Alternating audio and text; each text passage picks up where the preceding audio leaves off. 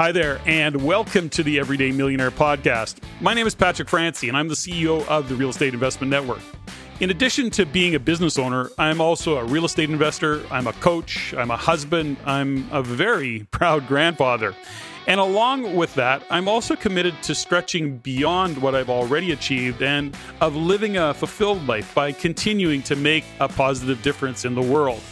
I invite you to join me to listen in on the Everyday Millionaire Podcast as I interview and have conversations with seemingly ordinary individuals who have achieved some pretty extraordinary results, whether it be in their life, in their business, in real estate. And it's here where I'm going to delve into the details of their journey, along with the paths they've traveled to get where they are today, and as importantly, where they intend to go in the future. My guests are here to inspire. They're here to help you learn by talking about what's real for them, both in their wins and in their challenges, from the life and the lifestyle they live to the person they had to become along the way in creating and building their financial futures for themselves and their families.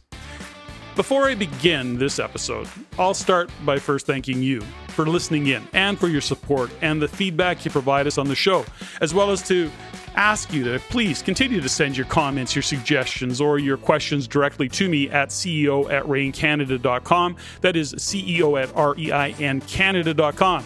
And if you're inclined, please share this podcast with your friends or your family and with people you know, or perhaps even people you don't know. Rate the show and comment on iTunes, Stitcher, SoundCloud, or whatever platform you happen to use to listen in. And while you're at it, please follow me on the Everyday Millionaire Facebook page. So thanks again for the feedback you provide us. It's definitely appreciated. Okay, let's get on with this show and have a conversation with today's guest. Anthony Vicino is a best-selling author, a real estate investor, a serial entrepreneur who's committed to helping people maximize their return on life. He's the co-founding partner of Invictus Capital, a multifamily acquisition firm based in Minneapolis, and they provide busy working professionals with the opportunity to invest better. As the host of the Multifamily Investing Made Simple podcast and author of his book, Passive Investing Made Simple, Anthony firmly believes investing shouldn't be complicated, it shouldn't be scary and or overwhelming. Now, I'm keeping Anthony's bio very short because to describe who this man really is and the ground he has covered on his journey would take far too long. Better to hear about it directly from the man himself. So let's get this show started. Anthony Vicino, welcome to the Everyday Millionaire Podcast. Thanks for joining me today. Yeah, thanks for having me. It's a pleasure. Let's, we've recently only just met and had a brief conversation before, but you're a cool cat out of Minnesota. You're a real estate guy, but just for the sake of the viewers and the listeners, give us an insight into what it is that you do. Yeah, I'm a real estate guy, and that tells you almost nothing, right? Like there's so many or ways you can be involved in real estate. Or it says everything. Exactly. Yeah, I know everything I need to know about this guy. Thank you. No, thank you. So I'm the particular stick within real estate that I wield is multifamily apartment syndications. And so we focus up here in the Twin Cities of Minnesota and Minneapolis and St. Paul.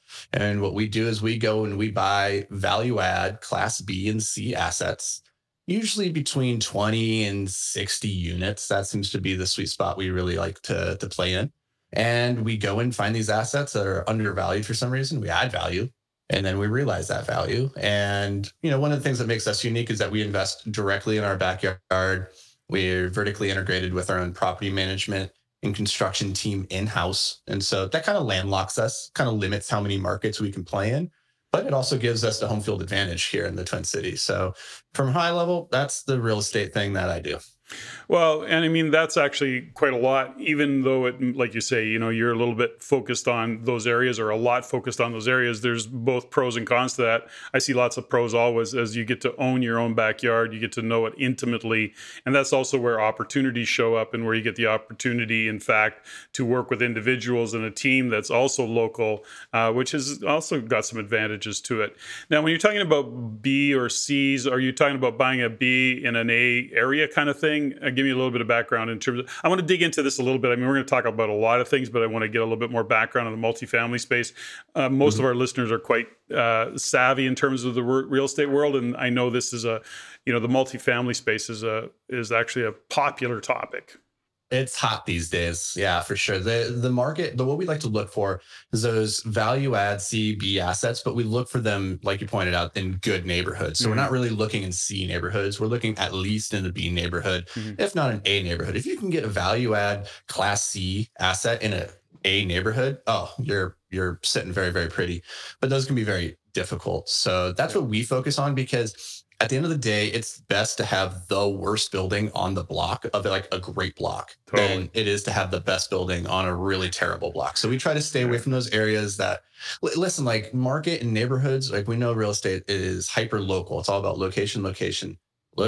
And the difference between one neighborhood and then going 2 blocks over and being in another neighborhood can be night and day, which is where the home field advantage really comes to play, because we know what those neighborhoods are to avoid, and maybe even block by block which ones to avoid. Yeah. But if you can find the right ones where you know it's in the path of progress and you know it's moving in the right direction and there's economic tailwind behind it, it makes everything so much easier because you're just riding the wave of all the money that's being poured into that area to help bring it up. And so you're not fighting as hard as you would be in just trying to turn a neighborhood. It's never good to be turning a neighborhood. Yeah, an old, a friend of mine and a longtime member of the community, Victor. Victor Manash. He has a phrase that he uses. He also does big projects.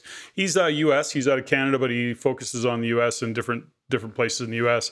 But his theme is buy the line, move the line. And something that you said, a block or two, he's even more precise than that. He goes in like with really key precision, and he'll buy on the block where across the street is something decent, and then he's on the other side of the street, and his job is to actually buy that line and move the line. So he actually invests on the other side of the street, and he just keeps moving the line. He's done that very successful for a number of years. Been a great strategy. And to your point, it's like, trying to find that particular, we'll call it a B or a C building in an A area. I mean, those are kind of unicorns, but they're sure nice when they show up.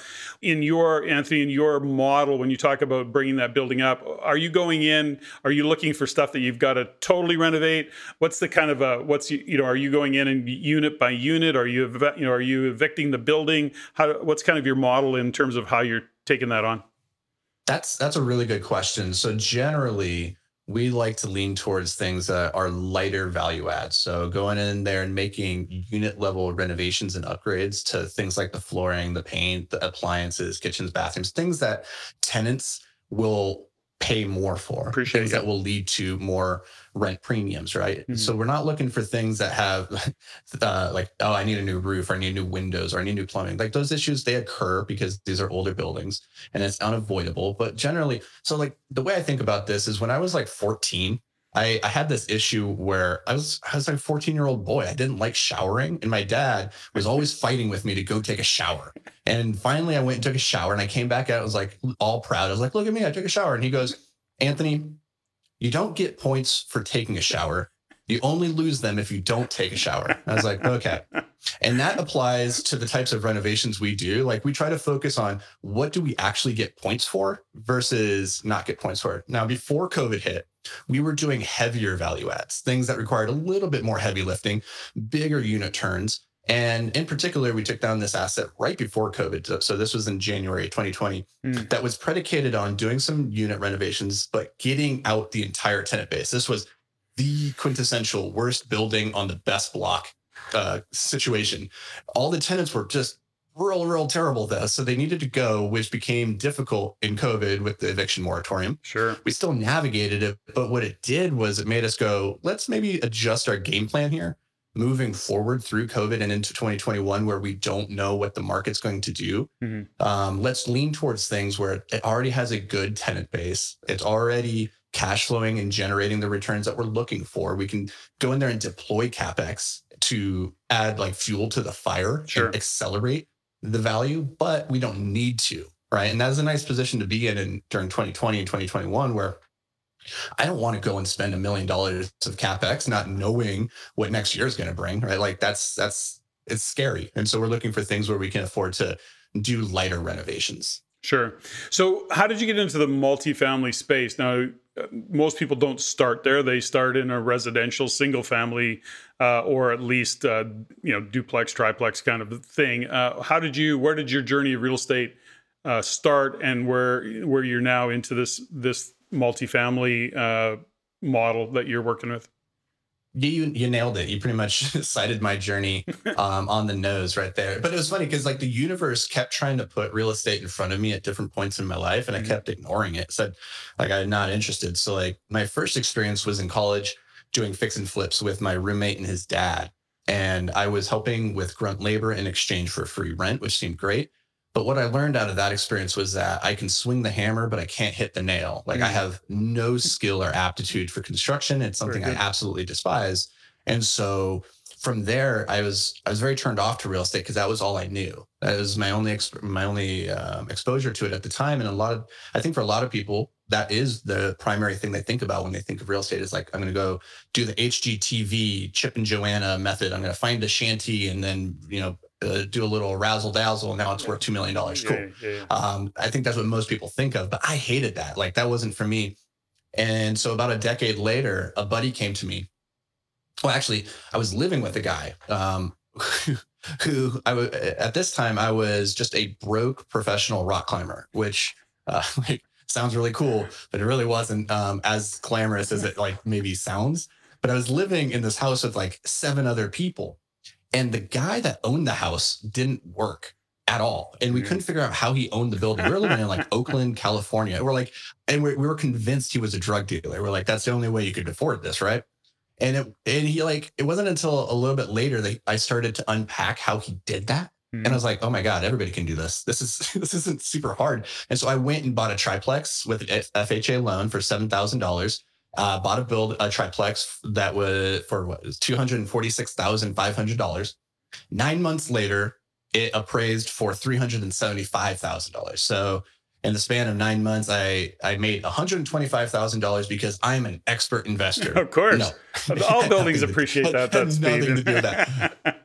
Exactly. I just got really lucky is what it was. Like I rode organic appreciation because everybody in the neighborhood was selling for the like bonkers, right? Yeah. So I just got lucky. But that really drove home for me. Like I don't like feeling lucky in my investing. I want to have more control. And that's what led me to multifamily was saying, okay, I can control the valuations based off of how I operate these assets. So if I suck, well, good, I'm going to lose. I like the meritocracy of that. But if I can perform well, then also I win. And I can like look myself in the mirror at night and say I did something. So where did you kind of cut your teeth? Like, where did you get your education around multifamily? Because it's a much deeper conversation. There's a lot more diligence to be done. There's a lot more involved in financing. So, I mean, there's a lot of learning that goes into buying a building, let alone doing it through an LP or some kind of a joint venture or raising capital. That just adds another degree of complication to it. Where did you get your education from? Where did you kind of get your start on that? So I started it entirely with books and podcasts just like this and YouTube, consuming a lot of information. Because in the early days when I started, I was just using my own money, like that triplex and then rolling that forward into my first multifamily assets. I was just doing it all myself because I wanted to learn. I wanted to go to the school of hard knocks on my own dime. I didn't want to go taking my family or friends or anybody else's money to do these things and then learn the hard way. Oh my God, I really suck at this. I lost everybody's money. So I went and did the first handful of deals all by myself and really just learned by doing and by consuming information. Now, when it came time to say, I'm ready to start joint venturing and taking other people's money and specifically syndicating these deals where we're taking in purely passive investors and these are regulated by the SEC, that's when I decided, okay, I need to have somebody who's done this before, who can look over my shoulder and make sure, one, that I'm not going to do anything stupid, but two, that I'm protecting my investors at all costs. Sure. And so I joined an educational group called Jake and Gino, where, and that was during my very first syndication. I really wanted to have that expert, somebody who has been there before, who could save me the time, the energy, and hopefully some heartache. Because for me, like taking people's money, like again, I was a poor rock climber at one point in my life. I was $80,000 in debt and had nothing but a van to my name at one point. And so like when we talk about taking people's money, it's something that causes me a lot of stress even to this day, because I know just what a dollar costs a person. Yeah, and I think we need to put a correction. You were a poor rock climber, as in broke, not a bad rock climber. Like, you were an awesome rock climber. You just couldn't figure out how to make money at it. yeah, exactly. Well, it's like with most sports, most people think like all NFL and NBA players are like quadrillionaires. Yeah. It's not true. There's like 5% of the population make all the money. Everybody else just kind of like makes do with the scraps. And that's, I was making do on the scraps. I wasn't good enough to like dominate, but I was a good rock climber. That's my solace. Okay. So you're a broke one, not a poor one. Got it. Okay. Carry on. So you get some guidance. You were smart enough and respectful enough to understand that you're investing, or other people are counting on you to put their capital to work and to mitigate the risks around that. You saw multifamily as the kind of the road into doing that and effectively leveraging capital and doing all the things that you do.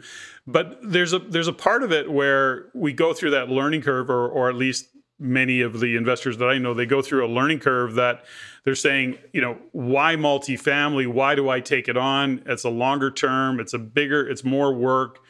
Do you have an actual reason why multifamily appealed to you so much? Was it just because it was scalable? The money was bigger? What was it? What was behind the thought process for you when you took it on? That's a killer. That's such a good question. And honestly, like, I am a multifamily investor. I'm an apologist for it. And so it'll sound like I'm on a soapbox, but let me just preface this by saying that there's countless ways to make money in real estate, and there is no right way or wrong way. A lot of it just comes down to understanding your particular skills, your aptitudes, and your personality and your appetite as an investor. So you could do great as a fix and flipper, but that's not for me. That's not my stick, right? And you could do great in self-storage, or you could do great in office. There's all these ways to make money. But at the end of the day, for me, I had to pick a path that played to my strengths and my weaknesses and could lead me to the destination that I wanted to go. And that was multifamily for 5 reasons. First being control, then stability, then cash flow, then appreciation, the tax benefits. So from the top, let me just like really quickly run through these.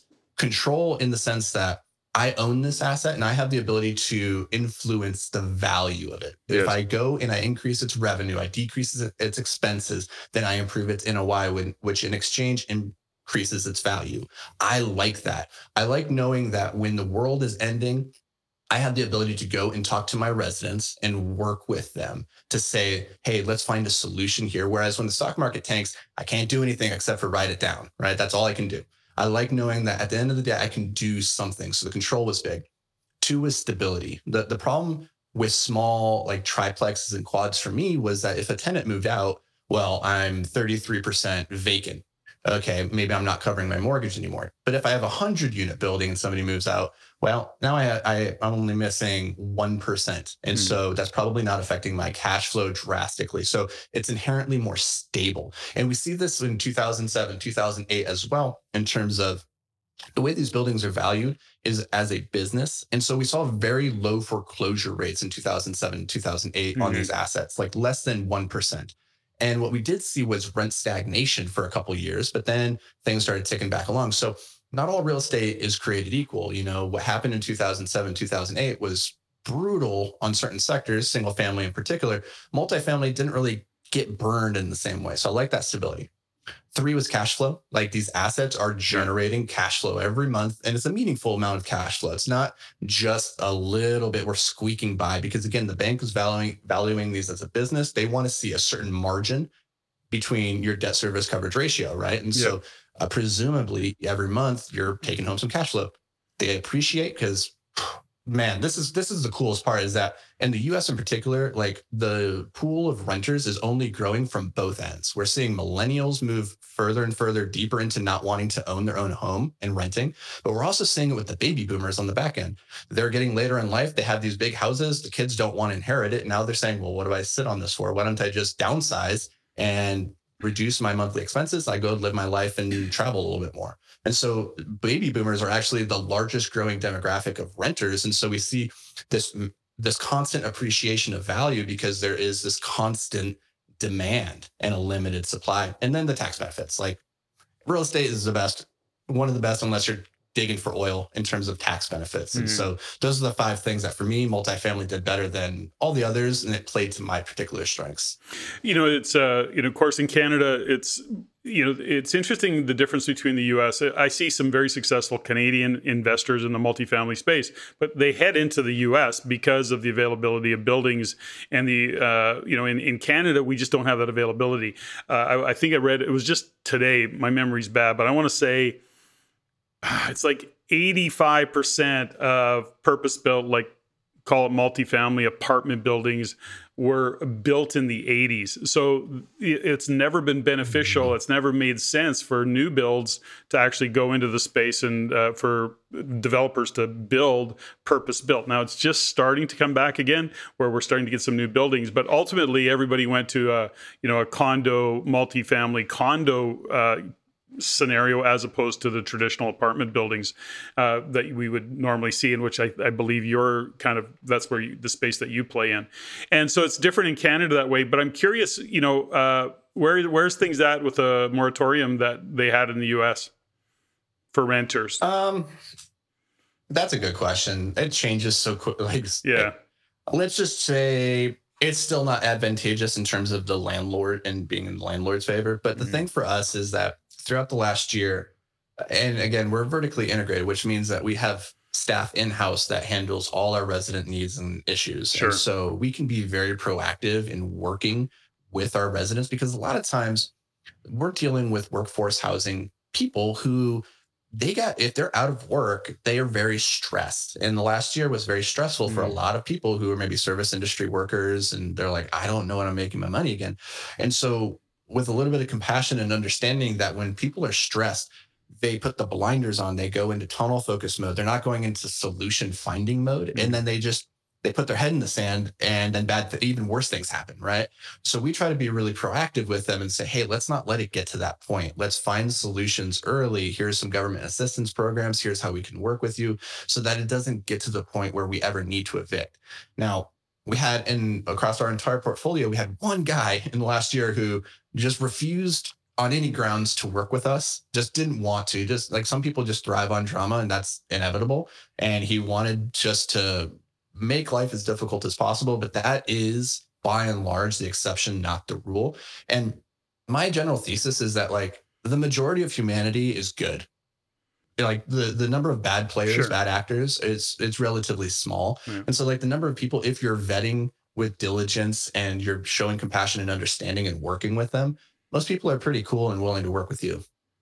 Oh, 100%. And I think that's, I think if what we call rental housing providers, we shifted language a little bit around landlords. Landlords traditionally have a bad connotation just around the word. Negative connotation. Yeah, negative, connotation. So we switched to rental housing providers. It just comes across a little bit smoother and more professional, not as old traditional landlords. But anyways, understanding that communication is really paramount. No different in Canada in terms of the investors who own real estate that work closely with their tenants probably fared the best without question. But that's, there's always the case of those tenants that actually take advantage of scenarios like this in order to beat the system of having to pay rent. So that just goes with it. I want to go back to a little bit. I want to keep talking about the multifamily space for just a little bit. When we look at one of the things I like about the multifamily space is, to your point, is that there is a way to control and to actually add value just by being creative in how you increase revenue, for example. And, a good friend of mine who owns a lot of multifamily real estate, talks about finding those buildings where he knows that he can go in and add a stacking washer and dryer to a unit and charge an extra $50 a month for that. And realizing that, for $1,500, he gets a great stacking unit in there, installed, ready to go, but it's it's $50 a month. And he can do that, let's say, in 75% of the units, and the value and the lift he gets on that particular building is pretty remarkable. And is that how you look at it, where you're saying, where can we add another revenue stream, or how, aside from just rent rent increases, are you also looking at? He also has a dog spa in some of his buildings, right? Like, or a pet spa. They took out an old laundromat because, of course, when he put washers and dryers in, there was still all this space called, the previous pay for laundry, and he guts it and turns it into a pet spa. So if you've got a pet, you can actually go down and use the spa, and you pay an extra, whatever, $20 a month for that. Well, 40% of his building is paying $20 a month to have access to the spa and have a pet and all the things that go with it. Is that kind of how you look at the world as well in this case, Anthony? Yeah, in this world, you're very much incentivized to find any dollar of value. It doesn't really matter where it comes from. And I think a lot of people, they get the blinders on looking just at rent premiums and how much they can drive up that. But there's a lot of other sources, and you nailed it with laundry, RUBS, which is ratio utility bill back systems, where you can charge back a portion of the utilities to the tenants, or just going in there and finding ways to make the building more efficient, maybe putting in new windows so that it loses heat less, or put in insulation. So like bring down the utilities. Because one of the most valuable business lessons like I ever learned, and this I learned in it while I was building a different business, was my mentor looked at me one day and he said, "Hey, just remember that a dollar saved is worth more than a dollar earned." And what he meant by that was a dollar cut in expenses is worth more than a dollar earned in revenue, because the dollar in revenue is always on a margin. So if I go in there and I increase rent by $1, but I have a 50% operational expense ratio, then I only get to keep 50 cents of that. It only 50 cents makes to my bottom line. But if I can go in there and cut out a dollar of expenses, say I make my building more efficient, well, that's $1 that goes purely to the NOI. And so I like to think a lot about not just playing the offense and driving up the revenue, but how do we play really good defense? I love that thought process, and it is actually a thought process. It's a subtle one, but it has big impact. So I love that that you brought that up, because on the other side of it, in business overall, you look and you say, well, I need to make $3 for every buck I spend on whatever that might be, and you're actually reverse engineering that whole thought process, and it's a good one. I like it a lot. Let me kind of go down a path, Anthony, of how you got to doing what you're doing. I understand your path in terms of, I started single family, went to college, did that part of it. But let's go back a little bit, because you're still a young man. You are into this in business. Well, you are. I mean, everybody's young to me. But the point is that how did you, this is really an entrepreneurial spirit that you've developed and kind of evolved. Did you come out of the chute with an entrepreneurial spirit, or did it come from your parents? How is it that you got into this mode called, I want to be a business owner? And real estate ultimately is just a business, but how did you get that entrepreneurial spirit? How did you come by it? I definitely wasn't born with it. I wasn't the kid who was ripping up daisies in the neighbor's yard and then selling it back to the lady across the way. Like, that was never me. The thing that you have to know, I think, about me to really understand my path, my journey, is the fact that I have really bad ADHD. And this is something that defined my younger years. When I was very young, I was on Ritalin until I was 16, which had a lot of negative effects on me just in general, things that I really didn't like. So when I was 16, I had the choice of going off of that. I said, never again. I'm not ever going on a drug. I very much valued my freedom, and I equated that drug with being trapped, this feeling of being a prisoner to the drug. But the problem was, I went off that drug. I was 16, and now I was a prisoner to a new type of hell, which was the limitless potentiality of existence. But I didn't have any systems or processes for actually making meaningful progress towards things. It was just a chaotic jumble. And so in college, I really struggled as a student. I was really good at taking tests so I could pass any class, but I was a horrible student in every other imaginable way. And I was a really bad friend. I was a really bad employee. I was getting fired all the time. And it was stemming from like this lack of discipline, this lack of focus, and this lack of desire to do work for other people. And so coming out of college, I realized I needed to find my own path. The corporate path wasn't going to work for me because I was just going to get fired. I was going to hate what I was doing, which led me to rock climbing. And that doesn't pay very well, but what it allowed me to do was it allowed me to embrace that highest value of mine, which was freedom. I could just go out into the wilderness and just live, and it didn't matter. And that was great for a long time until I tried to marry this woman. And I went to her parents and I said, I'd like to marry your daughter. And they looked at me and they said, well, how are you going to provide for her? Huh? And it was the first time in my life that I was ever faced with that question of like, oh, somebody else is going to be dependent on me. What am I going to do about that? And so I kind of audited my skill set at that point. I said, what am I good at? I landed on, I can write really well. This is a skill that my dad had cultivated when I was younger. And I was like, I can write. So I started writing science fiction and fantasy novels. And, 2 years later, I published probably, I think 8 at that point. So I was doing pretty good in that world, but it wasn't good enough for that relationship.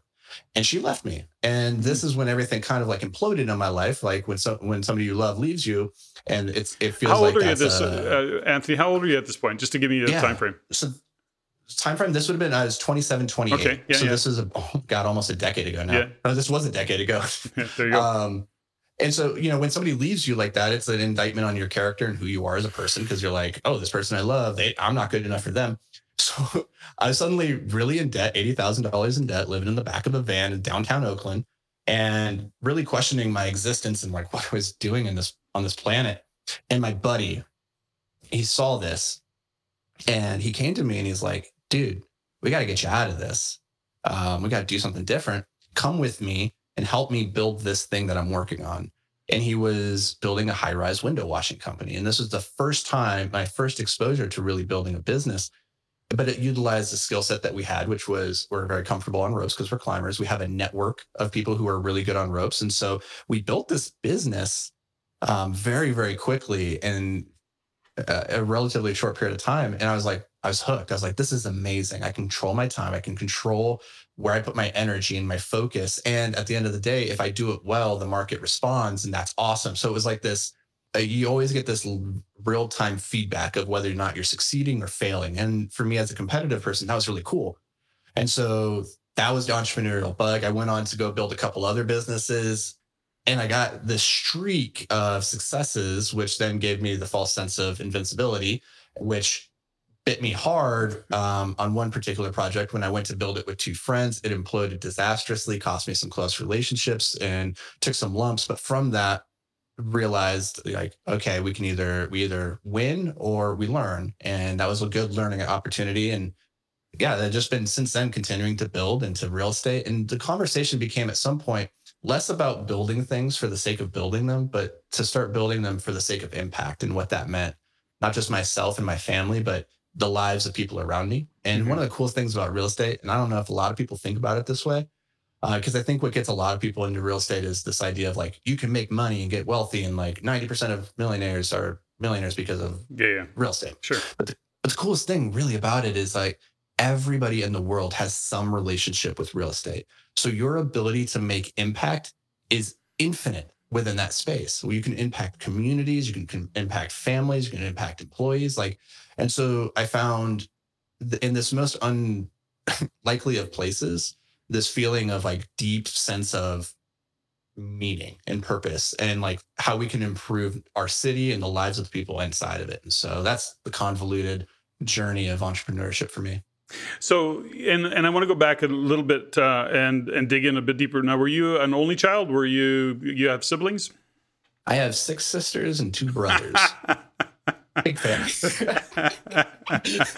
That's hilarious.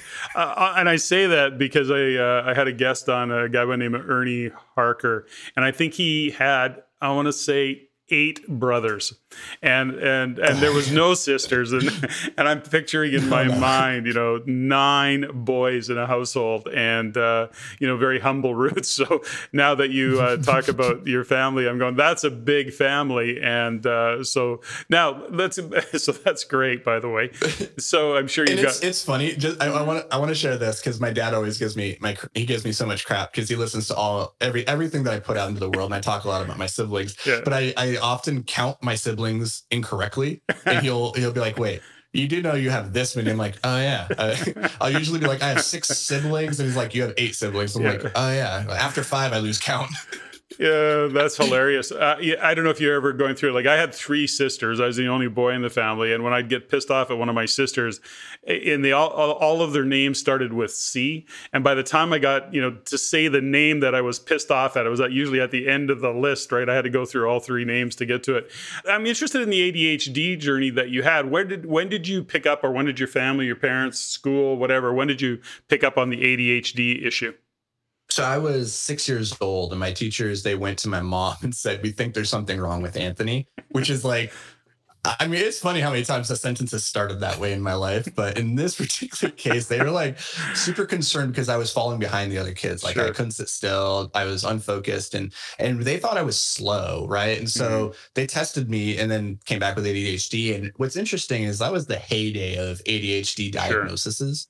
And so there was this element where my dad didn't agree with the diagnosis. My mom was like, "This is a godsend," because I was a handful and she had a lot of kids. And so they put me on Ritalin, which really like tranquilized me. So for my mom, it was a godsend. For my dad, he never bought into it, which created this other sense of friction point where like it's a real thing that I struggle with. Not everybody, when they say they have ADHD, really does. Like they mean like they have difficulty focusing and with distractions, and like we all do. Like that's life. And a big part of what I'm really passionate about right now is sharing a lot of my journey and the things that helped me control and focus my ADHD, because it's stuff that's not only applicable for me, but also for people that don't have ADHD, because the world is like everly increasing in terms of distraction and like social media. It's just, there's so much out there that could pull your attention. So it was interesting growing up with that, because in my household, there was always like this push and this pull of like my mom saying, "Oh, there's something wrong with you." My dad saying, "Oh, there's nothing wrong with you." And that created a lot of tension at times. So when you look at your, that time of ADHD, you matured, at 16 years old, you're going, I got to get, like, this is not working for me. You realize that probably, whatever meds that they've got you on, or is shutting you down, probably creatively or even energetically. Or was it that conscious that you're just going, hold it, this doesn't work for me anymore? Was it because of how you were feeling, viewing the world? Was it an emotional thing, a mental thing? What kind of got you to that point where you're going, this shit's got to stop? Oh God, So the interesting thing about ADHD is a lot of people think it means that we can't focus, but that's really not what it is. It's the inability to always control what we're focused on. But when we're interested or curious on a topic, we become very laser-like focused. And it's actually called the hyper-focused state, which is the cousin of the flow state. But the problem for me was Ritalin. It forced me into that state. So I had no energy, but I was like constantly laser focused. So if it was watching the paint dry or watching TV or reading a book, like I was focused on it to 1,000%, which was exhausting. But it was also like this prison where I was like, I couldn't get out of this hyper-focused prison. And during the summers growing up, every summer from when I was like a little kid until I was an adult, I would go out to my grandparents' ranch in Idaho. And we had horses and ducks and cats and gardens, and like all this fun stuff. And they would take me off of Ritalin for the summer and just let me run free. And it was amazing. It was like the coolest thing. And then I would go back to school and be stuck in this state again of feeling like a zombie inside my own body. I felt trapped by my body and my brain. And so when I was 16 and they gave me the choice of going off it, I was like, this is a no-brainer. I don't want that reality. It doesn't feel... I don't feel like me when I'm in that state. But at that point, I was young and dumb, and there was nothing to replace it. There was still this issue with me. Like I still had this problem I needed to solve. And all I knew was that this didn't work, but I had nothing to actually solve the issue. And so for the next decade, it was like really floundering, trying to desperately find something that would work. But and you landed on, in your case, the activity, in this case, rock climbing and whatever other athletics you did. That's what I think I heard you saying in that regard. It was really about where do you apply or put your attention? Where do you take that focus? Where is it productive? Where does it light you up? And I don't want to minimize, or I'm not trying to encapsulate everything in that summary, but is that somewhat what it was for you? Well, what's interesting is that with rock climbing, that was actually really easy for me because, again, I was curious about it and I could go into this hyper focused state and obsess about it. And that's what allowed me to get really good at it. But if you look at my track record during that period of time, I wasn't a very good human being. I wasn't functioning in society. I was going into great debt. I wasn't contributing meaningfully. I wasn't generally what you would look at and say that's a functioning member of society. And so what I allowed myself to do was find a niche that I could just pour myself entirely into, where the only person really not being served by it is me at the end of the day. And so when I tried to come out of that with that woman that I tried to marry, I started to run into this issue of like, how do I actually meaningfully engage with society? And really what the solution was, and it's super counterintuitive, was I started creating a lot of structure around my life. I started creating habits and rituals, routines that as I would layer these on top of each other, it would create more and more discipline and structure. And a lot of people look at that and they go, oh, I don't like that. I don't like structure. And most people, like in my situation with ADHD, I rebelled against it. But what I discovered was in that discipline and in that structure, I found freedom because now I could move things forward that needed to move forward without feeling like I was just a chaotic jumble. Yeah. And so that was like the really counterintuitive switch for me, was discipline equals freedom.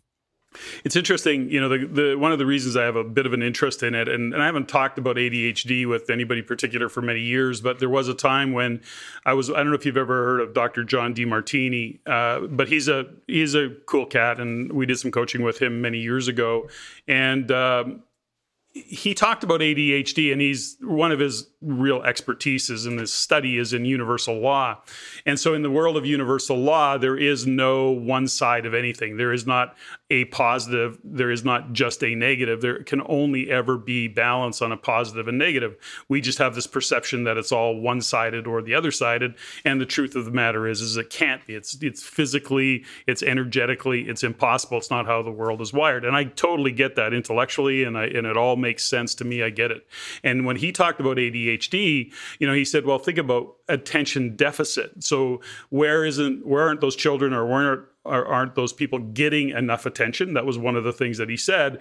And then when you talk about attention deficit, then on the other side of deficit is where is there abundance, or where is there attention, whatever the opposite of deficit is. And, he always looked at it and said, I work with kids all the time, and all I need to do is speak into their values, and all of a sudden their attention deficit gets fixed in that moment because I'm speaking in their values. He says where there's always attention deficit is when it comes to the disconnect of values. So they don't value it and they have no attention on it. So I don't know if that speaks or lands anyway for you in a way that makes sense, but it always intrigued me in that concept. Any thoughts on that, Anthony?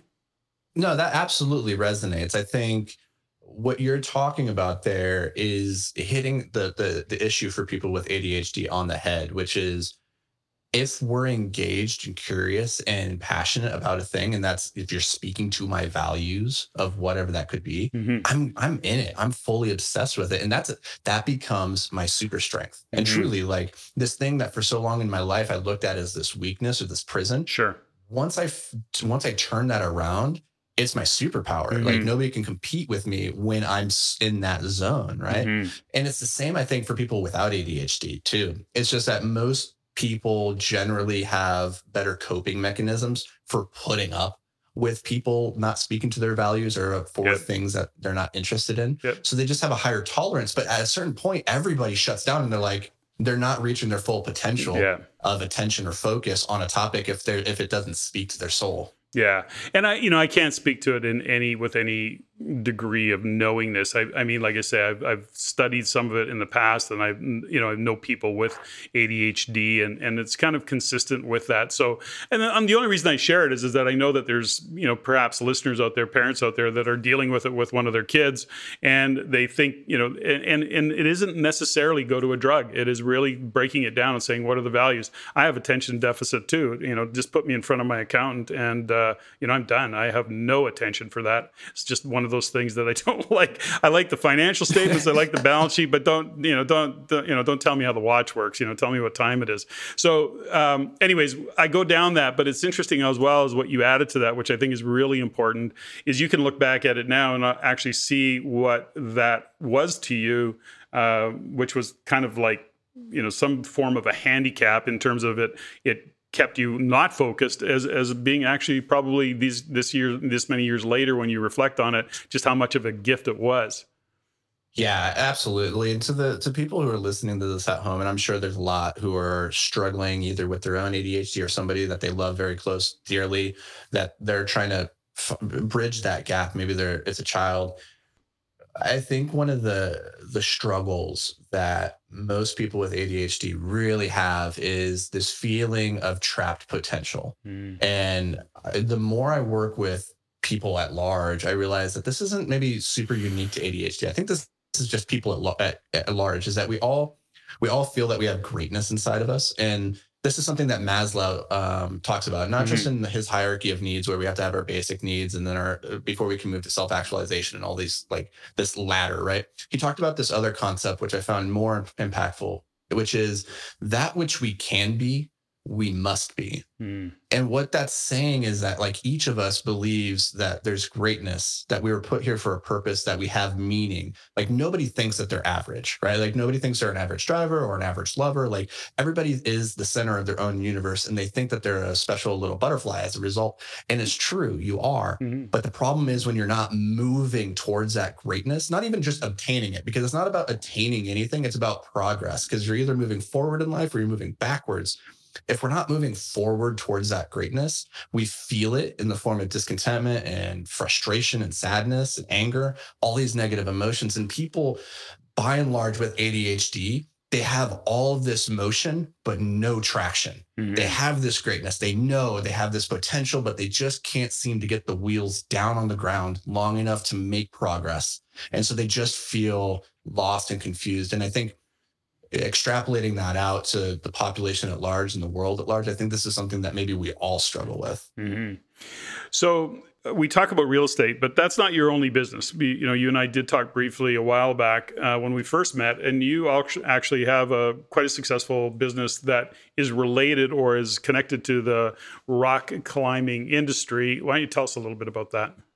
Yeah, so that's a manufacturing company. We produce polyurethane rock climbing holds. So if you've ever been to an indoor rock climbing gym and you've seen all those colorful holds on the wall and the hardware that's behind the wall and the bolts that are holding those holds onto the wall, we produce all of that. And it's a really fascinating business. And, we were having this business networking, decision-making course, class meetup, a week or so ago. And the leader of that, Tom, said something that I thought was like super interesting. And it was that we often make the mistake of thinking we're in this industry when in fact we're in this industry. And with that business in particular, at the core of it, I think we've always been very clear that we're not in the rock climbing business. We're in promoting a healthy lifestyle through the sport of rock climbing. And so if you take out rock climbing, what we're trying to do every day is get people engaged with physical activity in a fun way that hopefully they resonate with, or is creating emotional health in the sense of like they're problem solving and they're going outside of their way to challenge themselves, or they're getting social health in terms of going and networking with friends and doing this fun activity together. So like that's a really meaningful business for us, because it's not just about the widgets we produce, which is really complex and fun, but it's about promoting this healthy lifestyle, which we've just been really fortunate to have benefited so much from in our lives. You mentioned Tom. So both of you and I, that's where we met, was through a coaching program that we were just part of with Tom Bilyeu, who's a cool cat. Impact Theory University. I've been a fan of Tom for a while, probably 2 or 3 years at least. But being in that program has been interesting, although I haven't even been able to participate fully. But even with the session that I've had with him, it was really impactful. I mean, he brought that to the forefront, is that the business you think you're in is not the business you're in. And that was a really cool way to actually frame it. And I mean, to your point, in the rock climbing, you think, okay, well, no, I'm in the business of manufacturing, like you say, parts for rock climbers when you're not in that business. You're in actually a health and wellness and a lifestyle perhaps business, which is totally different than I'm a manufacturing of this or that. And I think that was a really cool way to frame it, and very insightful. Yeah, man, he's a rad thinker. And that's like the highest compliment that I have to give anybody is like that guy. Like if you're a rad thinker, it's not even that I agree with you. I like the thought process and the intentionality you take to the process of life. And I think he's really great in that way. And one of the things that resonated me with that conversation was, it's funny, on the one side, on the manufacturing business where we produce these rock climbing holds, we're very clear about what industry we are. We're in the health business, right? But on the real estate side, I was like, wait, what is the business that we're really in? Like, what are we really doing here at the end of the day? And that's given us a lot of opportunity to sit and reflect and try to generate a deeper connection with what it is that we are actually doing out there. So where do you spend most of your time? Now, I know that the rock climbing, that part of your business is pretty handled by, if I recall our conversation. Do you spend most of your time in one or the other? Where's your primary focus these days?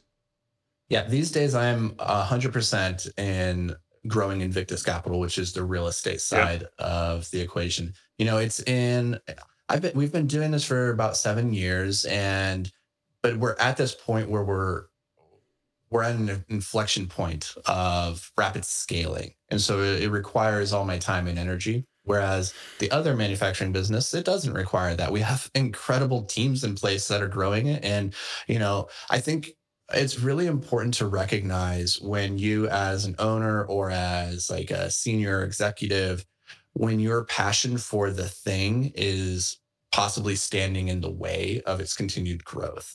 And this is what I was noticing was my time and my attention, my focus, where I was waking up in the middle of the night and what I was thinking about was always thinking about real estate and how we could continue building this in a meaningful way. And I was waking up less and less and less thinking about the rock climbing.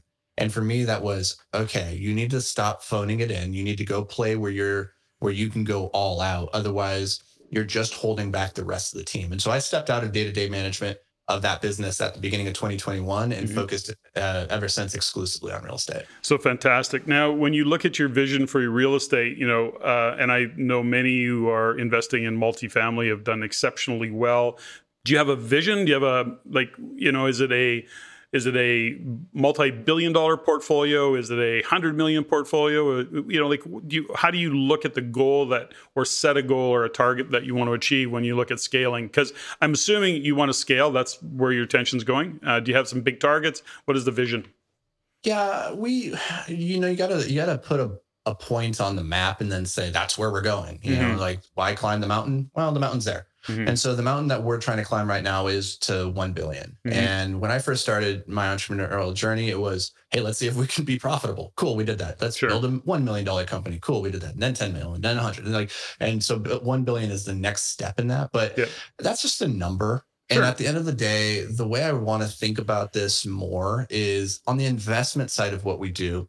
I want to help produce 100 millionaires, right? I want to return $100 million of investor capital. I think that would be really cool just to be able to impact those lives. And then thinking about the residents, not thinking about just the sticks and the bricks and how many units it would take to go and acquire, to have $1 billion worth of assets, but to think of like, how many families is that to serve? Is that 1,000 families? Is that 10,000 families? And when you start thinking about it in those terms, one, it's a little bit more entertaining and engaging and purpose-filled than just saying, let's go for $1 billion, which sounds cool. But at the end of the day, if we get to $1 billion and we haven't made a meaningful impact on the world around us, then what was the point? And so we're trying to lead with that first. Yeah, but I think it's an important point not to step over. I mean, when you set a target, okay, it's $1 billion target, but of course, it's always about the journey and the impact you're having, the difference that you're making along the way. And I can see,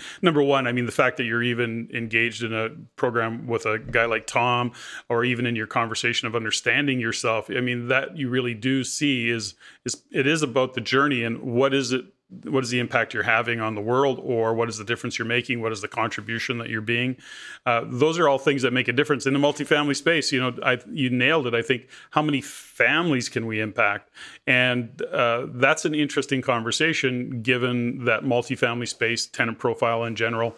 Where can you have an impact just by providing really great living conditions, for example?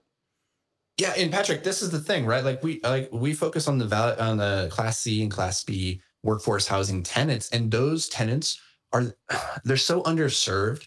Like, we always think about the Class A tenants, and they get all the amenities, and if you have a maintenance request, they're going to get somebody there like stat. Yeah, it's so easy to separate yourself from the competition when it comes to Class C and Class B, because like, most people just aren't doing the basic things that make the residents feel valued and seen and understood. Like, I get why you guys don't use the word landlord. It's because, man, when I was young, I had a tenuous relationship with a landlord, in the sense that this person owns my home that I live in, like my safe place. Like, it can't be that safe if somebody owns it and they could just take it out from underneath of me. So like, there's this power dichotomy from day one. Yep. And just like understanding that and approaching the other person as an equal, not just as a customer or somebody beneath you, but and then saying, how can I serve this person with excellence? And honestly, the main thing that all residents want, more so than anything else, they want safety, and they want quick maintenance turnarounds. So if something breaks, they don't want to wait 2 weeks for it to be fixed. Like, when my fridge breaks, if you told me it's going to be 2 weeks until it's fixed, I'm going to be super pissed. Yeah. I want to know, I want somebody out there tomorrow or today to take a look at it. So at least I know I'm not just struggling in isolation. Well, no, exactly. And I mean, that's a perfect model to step into and really own that space. And, to your point, landlord is it's a long, it's got a history. It's been around for a long time. When we even talk about being a rental housing provider, it just changes the energy. And that's one of the reasons. And we've actually started using it several years ago within our own community. And it just changes the energy. And those are the little things that matter in the space of real estate when you're in the rental market. I'm going to go off topic a little bit in terms of the world of real estate. I want to know a little bit more about your journey. And, you came from a large family, Anthony, and how impactful, what was your relationship with your mom or your dad? Like, how impactful was it? You got a large family, like, were you fighting for attention? What was it like growing up in that space? And how effective do you look back now and reflect? Of course, we have to get way older before we realize how smart our parents are. And what was it for you? I'm interested because it's a big family scenario. Yeah, that's a big question. I know. For me, but it's a good one, because, and I think it's something that we should all think about, because you can't understand where you're going until you understand where you are, and you don't know where you are until you know how you got there, right? Like, you need to have context. And I think for me, my dad was military. So when I was growing up, he was gone a lot. And when he was around, he was kind of like this larger than life superhero type figure. And I think every little boy looks up to their dad and is like, my dad's superhero. Well, like, I tried really hard and I really wanted to like impress him. And one of the ways that him and I bonded was over chess. Like, he taught me how to play chess when I was very, very, very young. And a pivotal moment in my life was I was 13 and my parents had just been divorced. And it was a really difficult time because I didn't have context, right, for what was happening in their relationship and why that would happen. And I blame my dad for a lot of reasons. But my dad, he moved away 4 hours away. And so I only got to see him on the weekends. But every single weekend from when my parents got divorced until I decided to move in with him, maybe 2.5 years later, he came and visited me and my sisters every single weekend. He did not miss one single visitation. And I didn't understand like how impactful that was until many, many years later. I didn't realize that for him, that was how he was showing his love, because he wasn't a gushy guy. He wasn't a guy that was like just going to say like, he wasn't emotionally super present. Yeah. And this came to a head when I was 13. And I had this moment that has really defined a lot of my life, which was I was playing in the South Dakota State Chess Championship. And my dad had custody of us that weekend. And he dropped me off at the tournament and said, cool, I'll be back when you're done. I'm going to take your sisters. And they went to get Cinnabons. And I remember going into the tournament hall by myself, and that feeling like it was hard. It was this feeling of like abandonment, but then also like this sense of like, well, I'm here to do a job. I got to do this job now. And I ended up winning that tournament. And I got back in the car at the end, and I put my trophy in the back seat, and I sit down, and my dad turns to me and he says, how did you do? And I said, I won. And his response stayed with me to this day. I still think about it every day. He said, good. You were supposed to. And that set this very high bar in my mind of, it's not good enough just to win or to be the best. It's expected. And I have to do that. And what that led me down the path of was this life of confusing achievement with fulfillment, or at least trying to fill this hole inside of me with achievements. And so I tried it in all these different ways, but the problem was these are fundamentally different mediums, right? Like achievement, it's like a bowl of noodles, and fulfillment is like concrete, a pothole in concrete. It's like trying to fill that pothole with noodles. And I was like, I'm succeeding, I'm achieving. Why do I still fill this hole? And I think a lot of people can resonate with that probably. And I think Tony Robbins says that achievement without fulfillment is the ultimate failure. And that's really what I was struggling with for a long time, was this sense of like, I'm doing it, but I don't feel like this is enough still. And it took me a long time. And a lot of perspective of my dad just continuing to show up in my life at every opportunity for me to finally like just start to see him differently and understand him better, and say he's not a superhuman. He's just a man, and he has his own demons, his own things that he's working through. But I could start to see how he was always there and showing up and supporting. And there came this point in my life, and him and I never have talked about this, but I started to realize that conversation him and I had when I was 13 at that chess tournament, when he said, good, you were supposed to, it wasn't an indictment. It wasn't him like setting the bar, this expectation. It was just this realization. And it was maybe the highest compliment he could have given me, which was that he saw, and he still does to this day. He's like my best friend and my biggest supporter. He's like, you have infinite potential, and I know you can achieve it. He just didn't have the words or the emotional IQ to express that correctly in that moment. And that sent us down divergent paths for many years, but we've since reconnected. And like I said, he's my closest relationship at this point in my life. That's awesome. That's a great story. Thanks for sharing that, because it really does. I mean, there's a lot in that whole story, but it's interesting at 13 years old that, well, even now, this many years later, you can kind of look back and go, I was a little bit of a fork in the road for me. It actually took me down a path, a way of thinking. And your dad would have had no idea what had just transpired in your brain and the synapses it fired to take you down that path. So it's always interesting to reflect.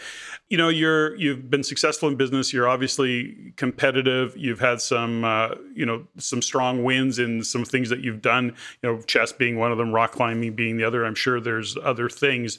But when you look at your own evolution and development, the lesson that you shared just now with your dad, it speaks to some of the reflection that you've had on yourself. So when you look at how you operate, because we see individuals that are successful, to your point, you don't know what goes, like, you don't know what your dad is dealing with. He's a superhero, but he's got a life, he's got shit happening. When you look at your own evolution, your own development, how much time did you put in?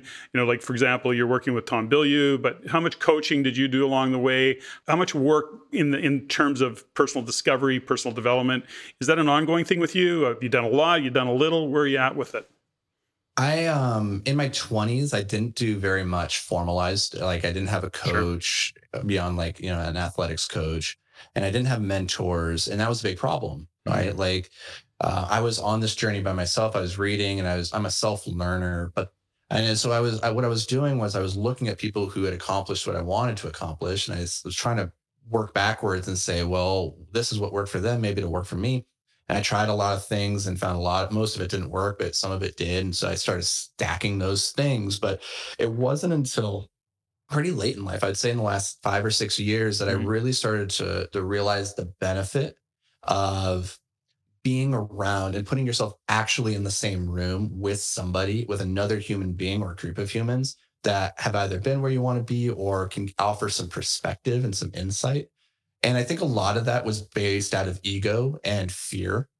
For me, this idea, like, and this makes a lot of sense if you remember, like, for me, the benchmark was I have to be the best, which meant I can't show up in a room full of people and ask for help or insight or questions and show vulnerability, because that would mean I'm not the best. And it took me until, I would say into my 30s. I'm 37 now. So maybe in the last 6 or 7 years to finally not be completely vulnerable and open, but become much more so realizing like it's okay to show up just as you are, and you aren't the smartest person in the room, and that's a good thing. Like, you don't want to be the smartest person in the room, because then you're not learning. And so I invest very heavily in my education and my skills and in the people that I surround myself with now. I think the 3 most important investments that you can make are in yourself, in your network, and in your community.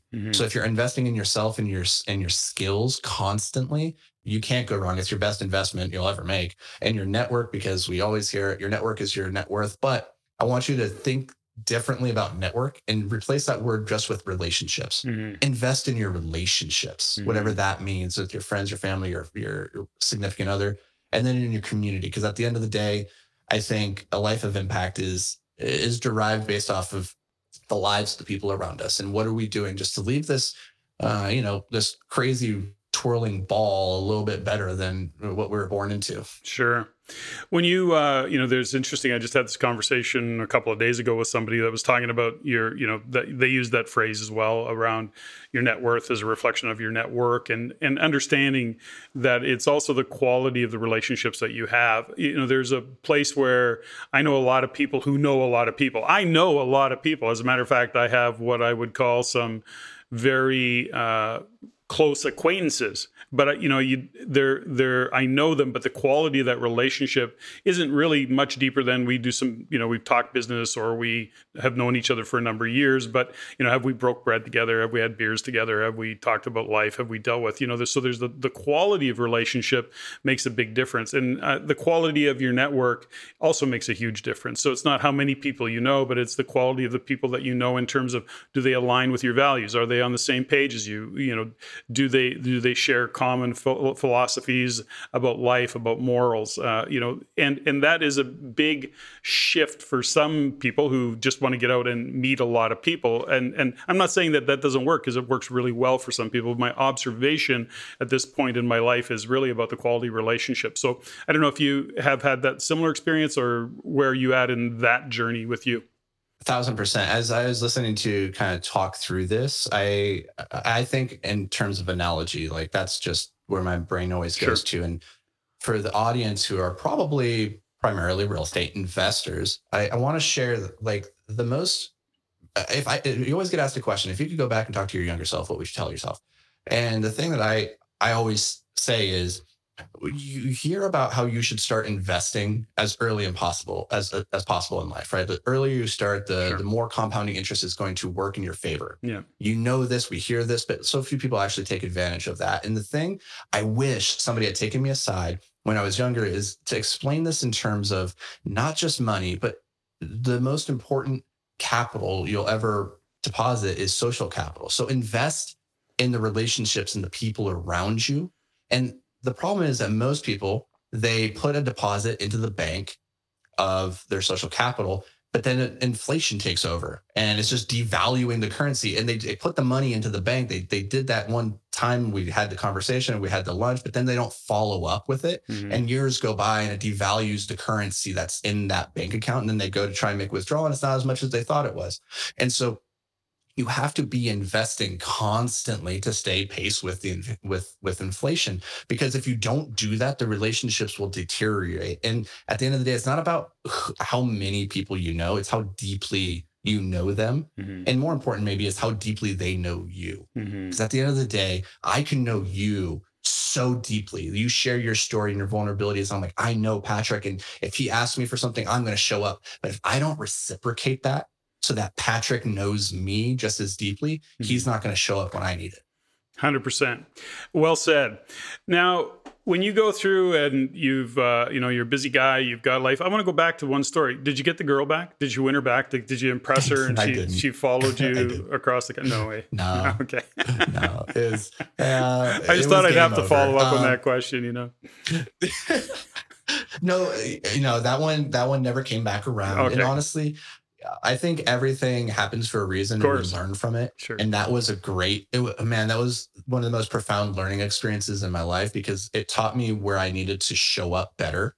But at the other side of it too is if you're in a place in life where you're not happy with the results that you're getting, oftentimes you have to stop and look around and who you're surrounding yourself with. Mm-hmm. And that's first. If you're surrounding yourself with toxic people who are holding you back, you need to cut them loose. And that's what she did. I wasn't toxic, but I was holding her back. Sure. And she made the right move in cutting me loose. Yeah.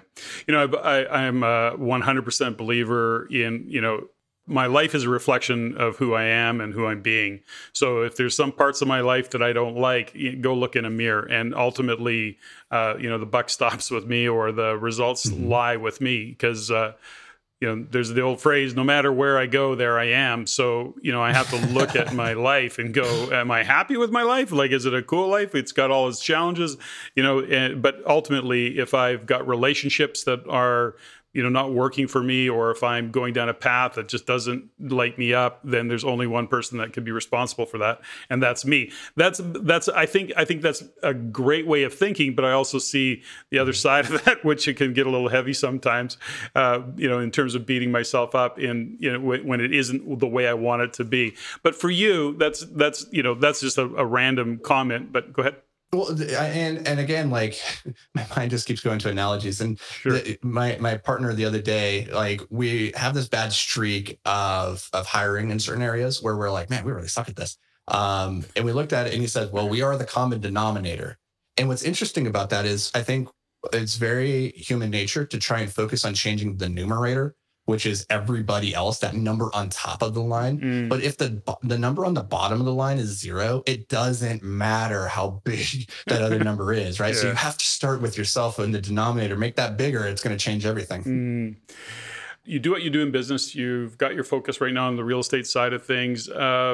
What do you do for yourself in terms of looking after you? You sound like you're still very physical. You're probably still rock climbing because that's what you'll always do as long as you can. But is there a physical routine? Do you have a spiritual routine? Are you a meditator? What do you do to look after yourself? In the center, to be the center of your universe and be really powerful in the space and the hub that you are. Well, what do you do to look after yourself? So yeah, I'm a big fan of the idea that you can't pour out from an empty cup. And so you have to be filling your cup first and then fill the cups around you with the abundance. Mm-hmm. And so I am very rigid in my self-care routine in terms of every morning from 6 a.m. until 10 a.m. You can't get me during that period of time because I'm focused on the most important asset in my life, which is me. And that's across the board. I play a lot of tennis. I play a lot of chess. And so those are physical and mental exercises that I do. I lift weights every morning. I go for runs. And so I try to get active every single day to take care of this body. But then I also focus as much on, it's not just your health, your physical health. It's also about your mental health.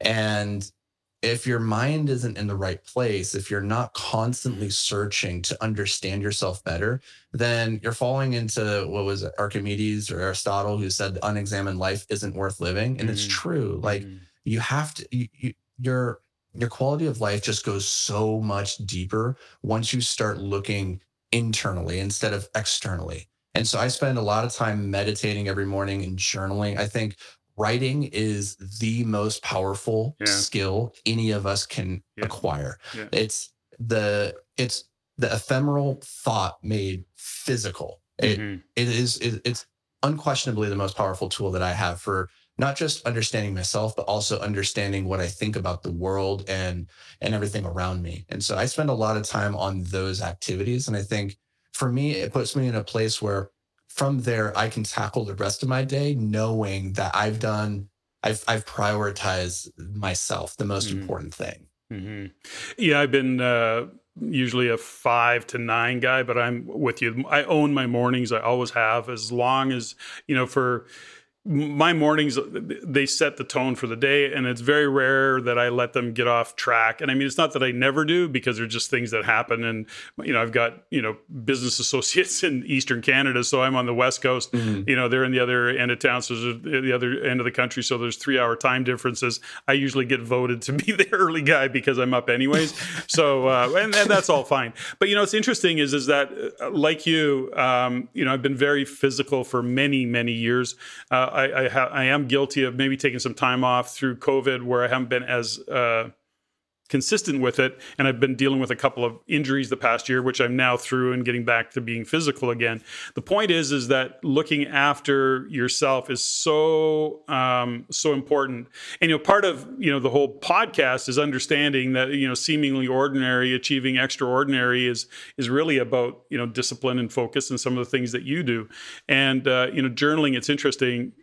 I started journaling probably a little bit I don't know when you started. I started in my very early 30s is the first time I journaled, and it was profound, the impact it had on me when I started journaling and was turned on to it. I'm now 63 years old. I've been journaling for 30 years, basically. And, not every day but I can go, I went for years every day. I'll go for months every day, and then I'll take maybe some time off. But ultimately, very rare that I don't journal, and as well as meditation. We did, my wife and I studied TM, Transcendental Meditation, I don't know, 25 years ago. And so we've done some version of meditation for that many years. And so it's always encouraging when I talk to other people that kind of have gone on that path and see the benefits of it, and how do you express it to others to do that. If you're really struggling, journaling is such a powerful tool. To your journaling, do you use a certain style, or like some guys like pages, where they're just downloading onto paper? Do you have a more disciplined approach to your journaling? I'm constantly changing and doing it differently. Sure. Like sometimes, I don't think that there's one solution that's going to be a one size fits all for everybody, and or even for yourself indefinitely, right? And so sometimes I'll do a guided prompt in a journal that says, "Hey, think about these things." I'm like, "Cool, I had no reason to think about that." Sometimes it'll be like morning pages where it's just stream of consciousness, 3 pages, just whatever comes out. And sometimes it's more, sometimes it's bullet points, right? So there's a lot of different ways that you can do it. And one of the interesting things is I started formally journaling, as I think about it now, in my early 30s as well. But before that, what I found was, as I started journaling, because there was this gap between when I started journaling and when I was writing science fiction and fantasy novels. And what science fiction and fantasy, what I realized was that was really me journaling through the lens of robots, aliens, and things that go boom. But all the characters, all the things that they were getting into, they were really just a reflection of what I was struggling with in my own life, my own psyche. And so it was like this really interesting realization. Many, many years later, I didn't realize it as I was doing it, but the act of journaling takes you so much deeper into understanding yourself and why you react the way that you do to things, because we're so complicated as creatures, and it's never the first thing you think it is. It's always like 7 layers deeper. And until you can get to the roots of the matter, you can't really understand it or accept it. Like, you're constantly confused until you get to that point. And it's not about changing the thing. It's about understanding it enough so that you can accept it as it is and then let it go. And I think so many of us, and I still have so much baggage, obviously, but it's as you drop one suitcase, you pick up another one. Right? It's how it goes. But you can't make baggage go away. I mean, you can't make it wrong. I mean, we're human beings, right? So. Yeah. And what I would say to people who are listening to this and have maybe tried meditating, it didn't stick, or they tried journaling and like, this was hard, writing sucks, I'm not good at this. Here's the thing. I want you to think about meditating less as this pursuit of peaceful Zen and more like mental weightlifting. Recognize that you're going into the octagon of your mind and wrestling with the monkey that's already in there. And it's way bigger than you. Great and metaphor. Until you realize that like it's going to suck and that monkey's going to kick your butt because you haven't been in there enough to know how he moves and how strong he is. You haven't built your own muscles. Like, nobody goes to the gym. If you never lift and you go into the gym and you try to lift something heavy and you can't do it, you don't go, well, that's stupid, it doesn't work. You just go, I'm not strong enough yet. I'm not good enough yet. And that's what meditating is. Just recognize that there isn't a point where you ever beat the monkey. The monkey just kind of gets bigger after, like, as you get better, so does it. And so the line just keeps moving, but it's the act of moving your own capacity forward. That's what really matters. And there comes this moment every now and then. God, it's so fleeting, but when it does, it feels amazing, where you're just like, you do find that Zen, but it's the exception. It's not the rule. And when you get it, you're like, oh, this is beautiful. I don't seek the Zen. I've had those experiences many times over the years, but I came to realize a couple things is that, people get frustrated. They go, I can't quiet my mind. Well, okay, no, you can't. That's exactly, meditation isn't about quieting your mind. It's actually letting the thoughts come and go and not hanging onto a thought and following it down, the rabbit hole that it'll take you, hence that's why many meditations have some form of a mantra, or they want you focused on your breathing, and all those things are great, by the way. But I'll share this with you, and it was Kyle Cease, who's a real cool cat that I follow and have been part of his programs. He talks about meditation in a really interesting way, and it makes sense if you've ever owned a fish tank, right, where you got to clean the fish tank, and he uses that as the analogy, and he goes, you take your fish out, and then what you do is you fill it with water and you swish it around. The water's really grubby, and you throw it out, and then you fill it again and you swish it around, and the gravel's all moving, and the water is not quite as bad, and you swish it around, you throw it out again, and you do that 3 or 4 times, and the next thing you know, the water's starting to get quite clear, and then you just leave it, and then all of a sudden there's clarity. And he says meditation, when you look at it that way, is really about constantly doing that meditation, letting these thoughts go through and letting them go, kind of like the water, swishing it out, and then when you stop, and after a while, that clarity does emerge when you stay in the meditation. And I went, yeah, it's actually a pretty accurate way of how I now handle my meditation. I don't make any of my thoughts wrong. I don't get frustrated or pissed off. I just let them come and let them go. Back to your mantra, back to your breathing, let them come, let them go. And it's amazing the impact that can have. I think that's such a cool analogy. Like it's powerful. And the way that I think about meditating and then writing, and why writing is such a good complement to meditating, is because meditating is about letting that monkey mind just go, just letting it be, just letting it fly. And then writing is taking that monkey mind by the hand and walking it from point A to point Z to find clarity about what you feel on a topic or what you think on a topic. And until you take that monkey by the hand, which is the pen, and put it to the paper, the monkey mind is it's all over the place. And so that's where the physical connection of writing helps with the process of thinking.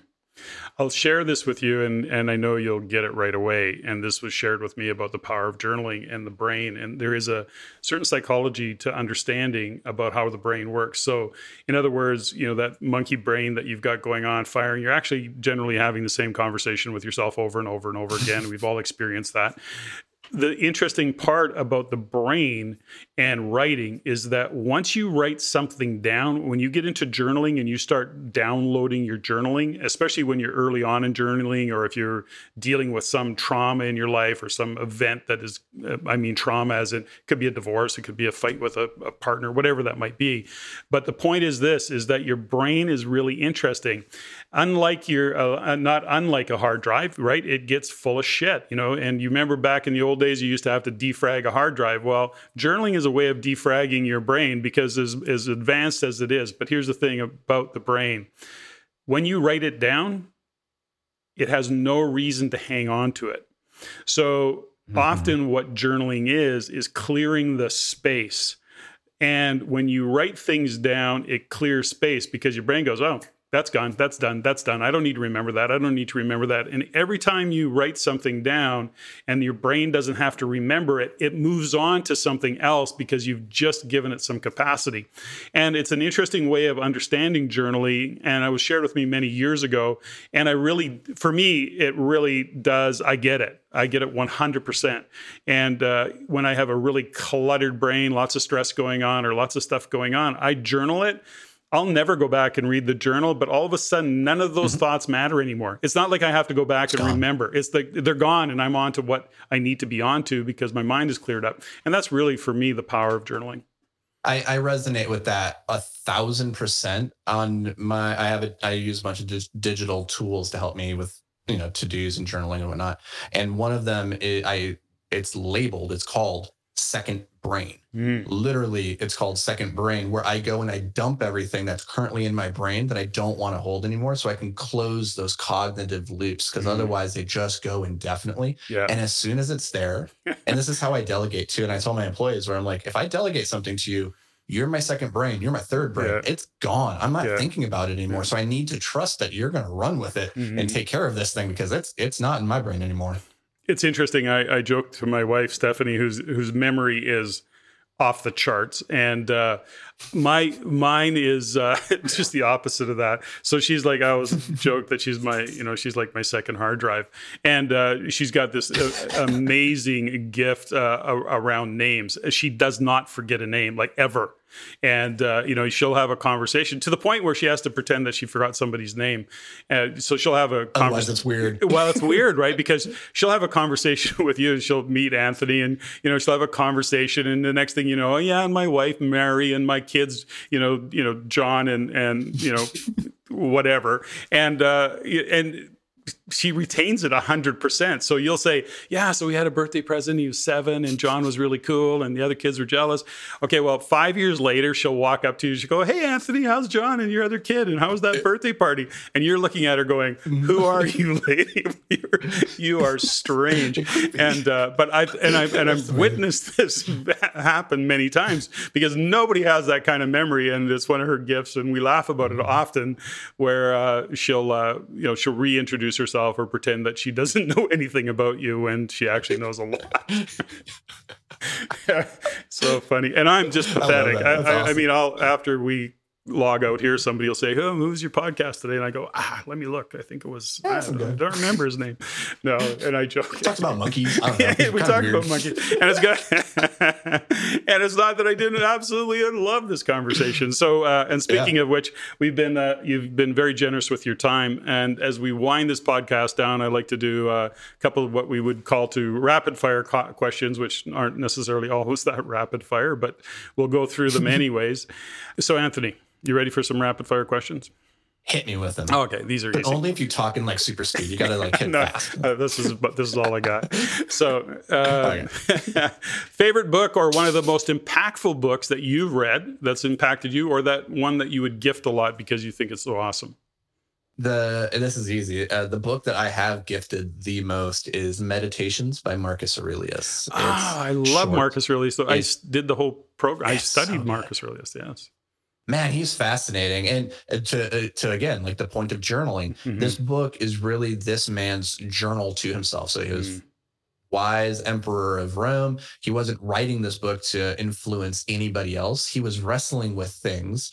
And the things that he was wrestling with as the emperor of the known world at that point are the same things I'm wrestling with thousands of years later. And it's so profoundly simple, where humans, everything around us keeps changing, but the problems we're trying to solve, problems of meaning and connection and fulfillment and like, what's the point of being here? They're universal. They never go away. There is no answer. And so it's in the striving. And so that book for me is just amazing.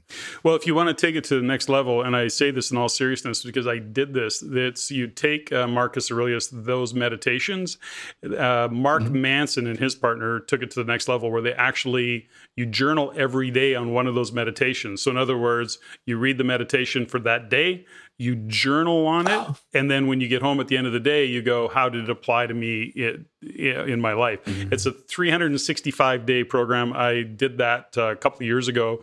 Profound effect, and was really, really impactful. And Cheryl Maycock is my VP of operations, turned me on to that, and it was so good. She did the program. She still does it. So it's really, really cool. So I recommend it. So great. Awesome. Do you have a favorite tune? Favorite band? Something that shows up? I don't really listen to music, honestly. So when I work, I have to work with white noise playing in my headphones because I get distracted really easily. Now, can you do white noise? ADHD. Is it white noise, or can you do, let's say, like some kind of classical music? No, piano, something like that. I can't have anything with a melody. I can do like rain. I can do white noise. But for me, it's about environment design and minimizing the amount of distractions that can crop up. And so I don't really listen to too much music anymore. When I was younger, Yeah. I listen to a lot of John Butler Trio. I like acoustic guitar, and I like people that use the acoustic guitar in new, novel, interesting ways. And so that's fingerstyle. That's like some interesting tapping. And so, but I don't really listen. I was actually thinking about this in the shower today. I was like, I don't even know when I would listen to music right now. Like, I don't know the last time I listened to it in the car, but I will say this is when I do listen to music, it's usually some kind of emotionally charged music. I want to feel something. And typically it's because I would say stoic. Some people would say I'm emotionally dead inside. I like to listen to music that makes me feel sad because sad is not an emotion that I feel very frequently in my day-to-day life, but music does make me connect with that emotion. So interesting. I'm not a big music guy either. What I love to study to is Baroque, and that is really, really powerful for study and for journaling. For me, that works really great. So, and it's not that I don't listen to music, but I'll give you an example. Like I have friends, I'll be in the middle of a conversation with them, and they'll go, and they'll name the tune in the background. I didn't even hear the tune in the background, and they're naming it. So it's like, I'm a total disconnect when it comes to music. How about movie? You got a favorite movie? Oh, that's a good question. Lion King. There you go. And that's no joke. Like seriously, the moment when Mufasa dies and Simba's like, "Dad, get up, let's go home." Like I have daddy issues, obviously, right? Like that movie hit me hard when I was younger. Yeah. The Matrix was also really impactful for me. And I was a science fiction writer, and that was at a time in my life where I was like, wow, this is the coolest thing ever. Really expanded my horizons. So, well, I can tell you right now, but Lion King is probably number one. No guest on the show has ever brought up Lion King as their favorite, but I love it. I think it's great. Matrix, yes. Shawshank Redemption, all those. Yeah. You know, so it's Top Gun, all of those ones that we love. So when you were, tell me something, have you given up writing totally? Do you still go back to having to write some fiction? I don't write fiction anymore, but I do write every single day. I just actually published, it just so happens I got the bad boy. What is it? I started writing. What did you just show me? Hold it up again. What is it? This is a book. So this came out last month. Passive Investing Made Simple. Wow. It's all about passive investing. Good for you. So what was interesting is that what happened when I was writing science fiction and fantasy, this overlapped with when my fiance, who left me, was this feeling like I'm not really contributing something meaningful to the world. I'm contributing stories, which are important, and escapism and entertainment. These are important things. But I felt like I had more to contribute and more to share from inside that I thought I could do it through the veneer of science fiction and things going boom. What I realized was I can be more impactful if I don't let the window dressings get in the way, and I just share more directly from me and saying, this is my experience and what I've struggled with. And so I write a lot more now around mindset and investing and entrepreneurship, because those topics, I feel like the long-term effects of somebody consuming that information, they can transform their life. And if you want to change the world, you got to start with yourself. And so that for me, when I'm writing those things, whether it's a blog or a book like this, I'm like, this has so much meaning and purpose behind it that it feels better to me. It's interesting, you bring up mindset. And so my wife, Stephanie, has been to a couple of different Olympics and works with, she's actually a mental performance coach with professional and Olympic class athletes. And the reality of it is that she's not a technical coach. She's not going to go out and tell somebody how to do their sport better. But ultimately, she knows when they get themselves handled, which is more of that internal kind of work, they perform better. Times get better, performances get better, they win more. And it's not about more technical, more how to. No, it's not about strategies and tactics. It's really about. And it becomes easier too, right? Totally. Yeah. I wish more business people or, real estate investors could get that, because we're in the space that we're in. Everybody's like, tell me how, give me another tactic, give me another strategy. I go, that's the least of your worries right now, right? Get into that mindset conversation. So it's interesting. Favorite swear word? Oh man. I mean, if I go with the one that just came to mind, it's the F word. Yeah. So somebody the other day said douche canoe, and I thought that was really fucking funny. You're a douche canoe. I'm like, what's that? Okay, I've not heard that. It's interesting is because I'm an F bomber. I'll fuck this and fuck that when I'm mad, and it's all of those things. But every so often I get a guest, and it really always throws me off. And I've had so many great guests, but they'll go, "Nah, I don't swear." I go, what the hell? Like, who can do that? Who can do that? Yeah, they don't say, no, I don't have to. You're a better man than I. That's what you are. If you have can do that. Far greater command of the English language than I do because, on the other hand, room, your desk, or your car? ADHD guy. What do you clean first? Your room, your car, or your desk? My desk. Your desk. 100%. If you look at my room, it's a hot mess. If you look at my car, I couldn't care less. Yeah. My desk is all important because that is my battle station. And again, environment design is everything. What is on the desk around me has to be very particular in its place. And if it's not, then again, my open cognitive loop is running and I'm pontificating and perseverating on it not being where it needs to be. But everything else in my life, I could care less where it's at. Interesting. Now you say your car's a mess. Are you a car guy at all? No, I drive a Toyota Prius C, which is the tiny little Prius, not known for like being a badass. Which is funny. My partner Dan, he drives like a really nice Mercedes. Like we're just completely different people in that way. I'm like, I don't care. Like it's a car, it gets me from point A to point B. Yeah. Well, and I have a buddy, my chief growth officer, Jean-Guy, JG Francoeur, he drives a Porsche and then he's got a Porsche SUV, but he's got his Boxster. But it's like they're construction vehicles, and at any given time, he's like, he hauls drywall around in them. They're a mess. He's hilarious, but he loves to go fast and he loves Porsche, so it's very, very interesting. So when you get to the gates, if heaven exists, what do you want to hear him say? So there's this story of this guy who was a kid. He was fascinated with the military and war, and he was always studying like the great generals of the past, like Attila and Alexander the Great and Napoleon. And he was like fascinated. He grew up and he was in high school and just like obsessed with it. And this was the time of the Great War. And when he was 18, he had this opportunity to go and join up, but he didn't because he was afraid. And so he went a different way in life. He never lost his fascination with war and generalship and like what could be. And he spent the rest of his life fascinated and obsessed with this thing, but ultimately not pursuing it. And when he died and he went to the pearly gates and he asked them, so who was it? Who was the best general of all time? And whoever's sitting at the pearly gates said, it would have been you.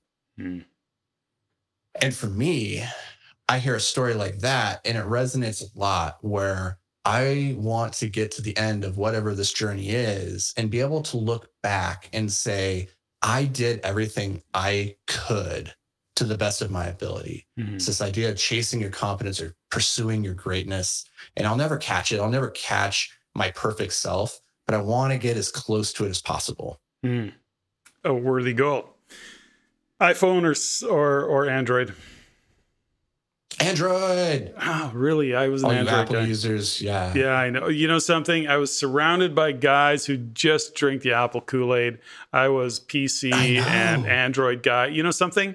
And now I have both, and I'm mostly on my iPhone. But I'm going, you guys, like, I can compare. I had years of Android. Now I've had a full year of iPhone, and these guys that are drinking this Apple Kool-Aid, I think it's just got to stop. I think it's crazy. It's not that great. At the end of the day, they're both great. My problem is the fanboyship and fangirlship of like people consuming and being in the Apple ecosystem, but not realizing how enslaved they are to that system. Totally. Where if that system goes down, if Apple goes away right now, you are in a lot of trouble, which isn't going to happen, but it might.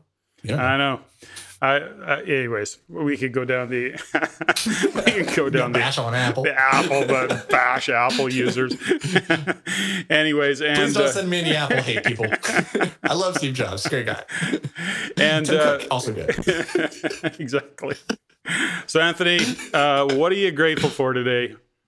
I am grateful for this conversation, for this opportunity to share my story, for we spend so much time like reading and hearing in the news about like all the bad things that are happening in life.